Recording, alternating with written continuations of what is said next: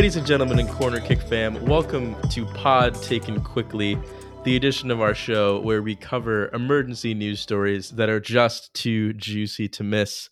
And last time we covered a interesting scandal in Sochi, Russia, which is a little bit entertaining.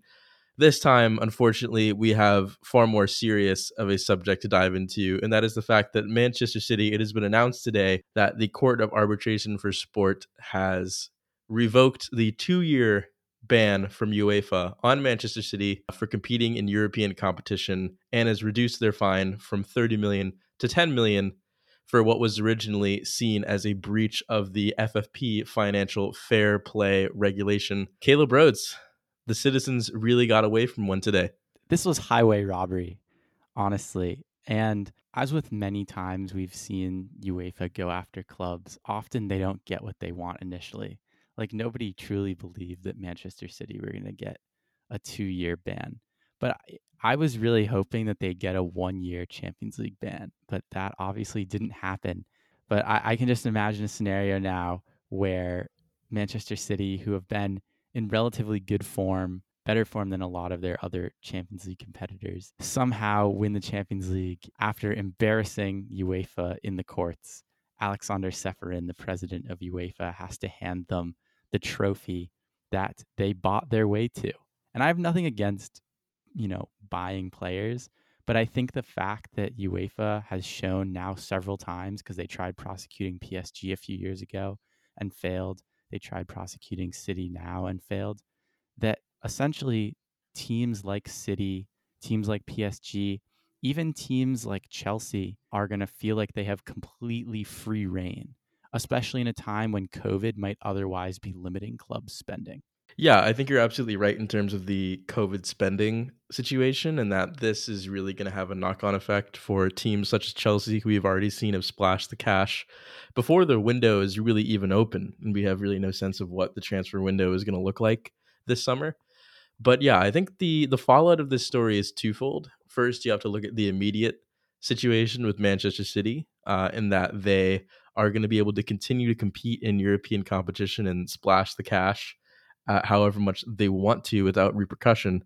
And we're going to dive deep into some of Manchester City's finances and net spend and transfers in the previous couple of years, because it's quite interesting to look at how much money we're talking about here in terms of their actual income when it comes to transfers. But yeah, I think the second part of this is, what does FFP look like in the future? Because I think this probably is the nail in the coffin for that regulation. It's never really been seen as a rule to a lot of clubs. It's been seen more as like, oh, this is just some niche thing that we can work around somewhat. You look at the Neymar deal and the many different parties that funded that transfer, that over 200 million euro transfer, which of course was never going to fall in line with FFP regulations.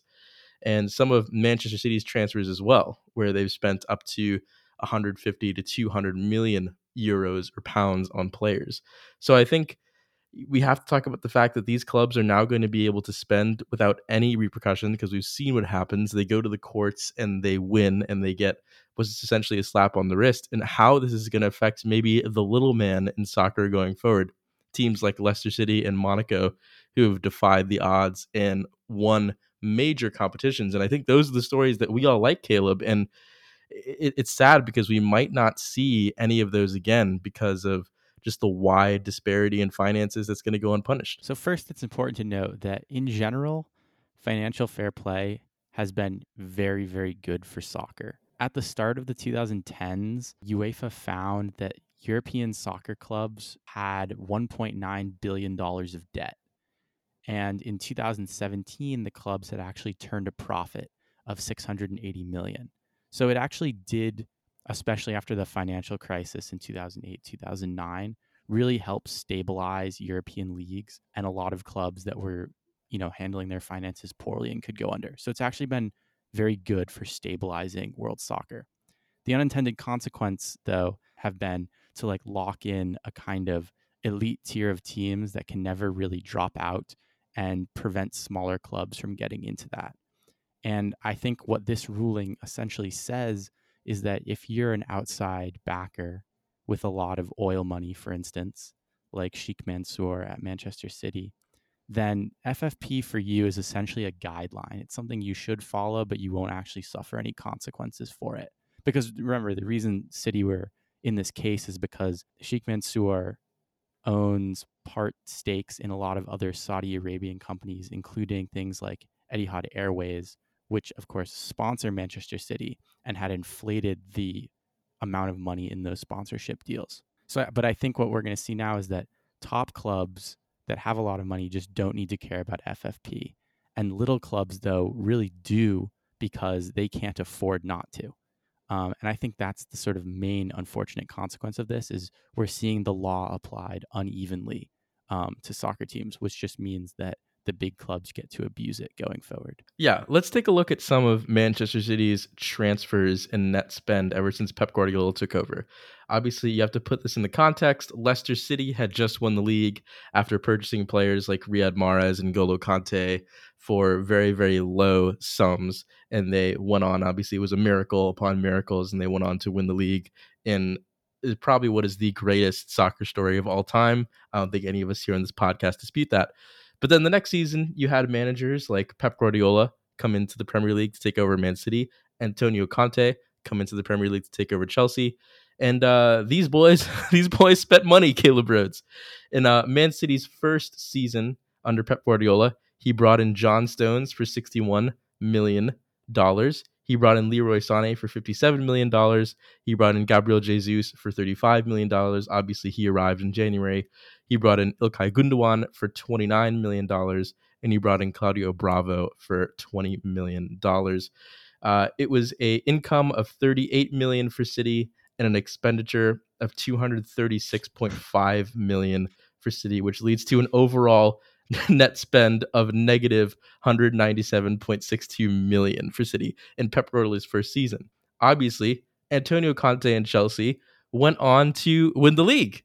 So Pep Guardiola needed reinforcements, especially in defense, where their defense was a real issue in his first season. Obviously, I remember them getting tonked by Everton 4-0. So of course they needed to spend a little bit more money on defense, and spend they did, Caleb, because next season they brought in Benjamin Mendy for $63 million, Kyle Walker for $58 million, Bernardo Silva for $55 million, Ederson Moraes from Benfica, the goalkeeper, $44 million, Danilo from Real Madrid for $33 million, and in January, Aymeric Laporte for $71.5 million, leading to an income of $100 million and an expenditure of $349.25 million, leading to an overall balance of $248.77 million. So they're spending at least 2.5 times more than they're actually bringing into the club. So you can see why maybe some people are concerned about the continuous spending of these big clubs going forward. We could talk about other teams such as PSG or Chelsea when it comes to FFP, but obviously the subject today is Man City. So Caleb, what do you make of that, and especially the notification that you received on your phone today about a potential transfer that Pep Guardiola is looking at making, which could cost a fair sum of money? Yeah, so I mean, I received a Bleacher Report notification today, like minutes after the announcement, saying that Manchester City were interested in David Alaba and had like a 189 million euro war chest this summer. And I was like, see, that is so messed up. That is so messed up. Also, can we just say, like, a lot of the money Manchester City have spent, they've spent incredibly poorly, right? Like, I think the two clubs that have honestly spent the worst money in the past 4 years have probably been Manchester City and Barcelona. Definitely more so Barcelona. But I mean, like, Ben Mendy for 66, Danilo, and then they still more recently bought like João Cancelo. Well, I think that's part of the issue, though, is that clubs like Man City and clubs like Barcelona are just able to press the restart button when it comes to the transfer market. They don't necessarily need to live with the financial consequences of making these really poor financial decisions in the market. Like if John Stones bombs, if he's making mistakes, Pep Guardiola can open up the checkbook for $71 million and bring in Laporte the next season. Like there's no consequences that these teams need to live with when it comes to their transfer strategy. which is, I think, part of the problem. Right. And I think some of the pundits, like watching NBC Sports, had talked about this when watching Manchester City, is they play such great soccer, but you know that it's all kind of manufactured and purchased in a lot of ways, and sort of how you balance the aesthetic with sort of the distortions of the market that Manchester City bring with it. And I think what Manchester City are going to try to spin this as is like an unmitigated vote in favor of their model, validating it as legitimate. But I think we have to remember that they were still fined for obstructing justice. And this all started when Der Spiegel, the German publication, found some internal emails about these sponsorship deals. So I mean, like I think Manchester City are going to try to spin this as being like we didn't do anything wrong, but we do have to remember that they did get a slap on the wrist. So like symbolically, they're not totally pure. And this is my one conspiracy theory. So you know how recently we've been seeing a lot of like Phil Foden and Eric Garcia. I think Yes. I think that Guardiola, and I know they've both performed well, so this is like very half baked. But I think Guardiola's been giving them extra minutes because he wants to like have more like homegrown players in the news when all this was coming out, to deflect from the idea that their like entire club has been purchased for big money. I mean, you're not wrong at all. I think that is absolutely possible. And we've seen that they've gone out and signed players like Fabian Delph and maybe less so Jack Harrison, who's English. So because they need to bring in English talent because of what was then the homegrown rule. I don't know how strictly enforced that is nowadays. But yeah, we've seen that Man City have made certain moves just to placate the fact that they don't have any real domestic talent in their squad. So I mean, it doesn't sound as outrageous as you maybe thought it was. But yeah, I think the second part of this, Caleb, is we obviously love the underdog story in soccer. Recently on our podcast, we talked about Wigan Athletic and the problems that they're going through. But we also talked about how amazing it was that they were able to, ironically, beat Manchester City in the 2013 FA Cup. A small club like that, it was a real David and Goliath story if there ever was one. Obviously, we touched on Leicester City going on and winning the Premier League title with fairly modest financial resources. What do you think the repercussions of this financial fair play situation are going to have on the underdog stories in soccer? Are we going to start seeing less and less Leicester City stories, and to a lesser extent, Monaco? Because let's remember that when Monaco went on and won the league, next season PSG went out and signed Neymar. Are we going to start to see less of these phenomenal David versus Goliath stories where David comes on top? Or is Goliath, in this case, Man City, PSG, Chelsea, etc., just going to end up squashing the little man under the foot? I think you have to think it must be incredibly demoralizing for clubs that have probably overperformed now. And I think this is where COVID really comes in. Most clubs don't have the ability to spend that far beyond their means. And without having fans coming to games and the revenue from that, they're losing more money than they could. But now that these top teams, essentially, because COVID isn't actually affecting them financially, in reality, if their backers can just pump money in, they can just offer wages that mid-table clubs won't be able to offer anymore. And so there's going to be a greater concentration of talent than even normally towards the top of the table. So I just think it's utterly demoralizing. And my fear is that we're going to see the Premier League, which already, I think we're going to see the Premier League become like even more concentrated towards the top, which doesn't even seem possible because there are like 6 or 7 really top teams in the league. But I just think it's going to be even harder for teams to hold on to even up and coming talent if they could get slightly better wages, even as like a squad or reserve player.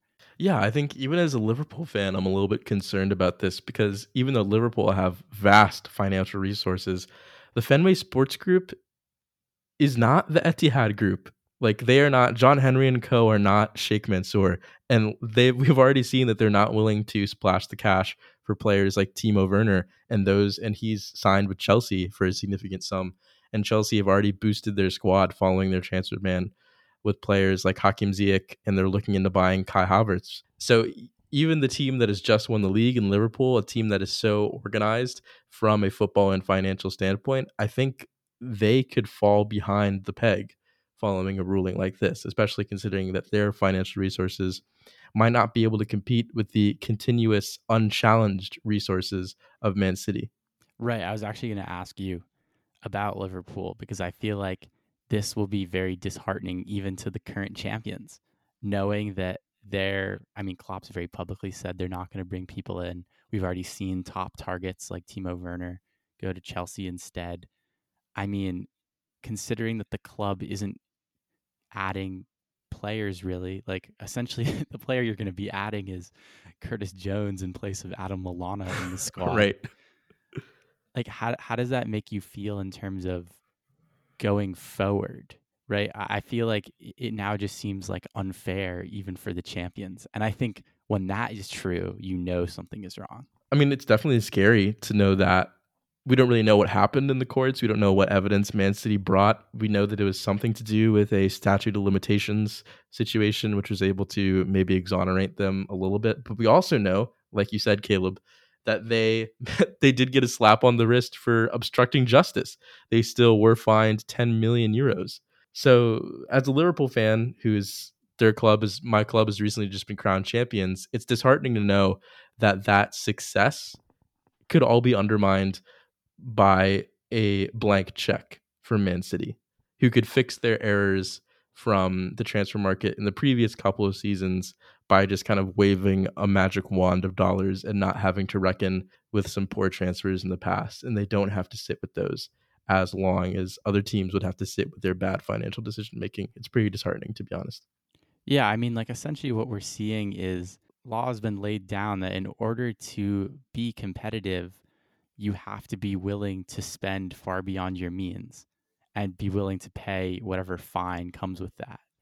And I think that totally goes against what Liverpool have done in recent years, which is in a very sort of slow and steady manner, build the club sensibly. Like Liverpool are really, in a lot of ways, the model for what FFP soccer should look like, right? Being able to build a club, but doing it, methodically and carefully. While now City have just shown that like revving yourself up on roids is actually the answer. And I worry that in order to stay competitive, everybody's going to have to be doping now, essentially. And so I think, and maybe that's a kind of crude and unfair way to put it, but I actually don't think it is entirely. And I think we're just seeing a kind of hollowing out of values in terms of what it means to be a champion and what it means to be a club.